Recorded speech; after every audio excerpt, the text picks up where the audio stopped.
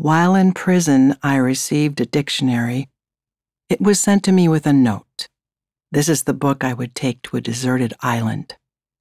Other books were to arrive from my teacher, but as she had known, this one proved of endless use. The first word I looked up was the word sentence. I had received an impossible sentence of 60 years from the lips of a judge who believed in an afterlife.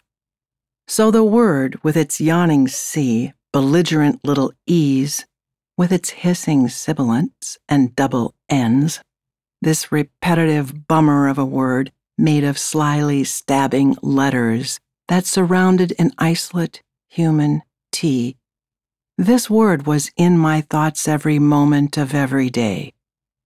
Without a doubt, had the dictionary not arrived, this light word that lay so heavily upon me would have crushed me, or what was left of me after the strangeness of what I'd done. I was at a perilous age when I committed my crime. Although in my 30s, I still clung to a teenager's physical pursuits and mental habits. It was 2005, but 1999 was how I partied, drinking and drugging like I was 17. Although my liver kept trying to tell me it was over an outraged decade older. For many reasons, I didn't know who I was yet. Now that I have a better idea, I will tell you this. I am an ugly woman. Not the kind of ugly that guys write or make movies about, where suddenly I have a blast of blinding, instructional beauty. I'm not about teachable moments, nor am I beautiful on the inside. I enjoy lying, for instance, and am good at selling people useless things for prices they can't afford. Of course, now that I am rehabilitated, I only sell words. Collections of words between cardboard covers. Books contain everything worth knowing except what ultimately matters. The day I committed my crime, I was sprawled at the skinny white feet of my crush, Danae, trying to deal with an interior swarm of ants. The phone rang, and Danae fumbled the receiver to her ear.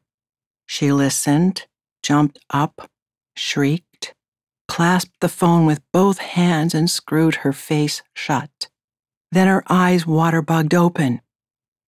"He died in Mara's arms, God, oh God! She doesn't know what to do with his body." Danae flung the phone away and vaulted back onto the couch, howling and thrashing her spidery arms and legs. I crawled under the coffee table. "Tookie! Tookie! Where are you?" I dragged myself up onto her cabiny moose pillows and tried to soothe my deranged dear, rocking her, clutching her frowsy yellow head against my shoulder. Though she was older than me, Danae was spindly as a downy pre-woman. When she curled against me, I felt my heart surge, and I became her shield against the world. Or maybe bulwark gives a more accurate picture. "It's all right. You are safe," I said in my huskiest voice. The harder she wept, the happier I felt. "And don't forget," I said, pleased by her needy snuffling, "you're a big winner." 2 days before, Danae had scored a once-in-a-lifetime casino win.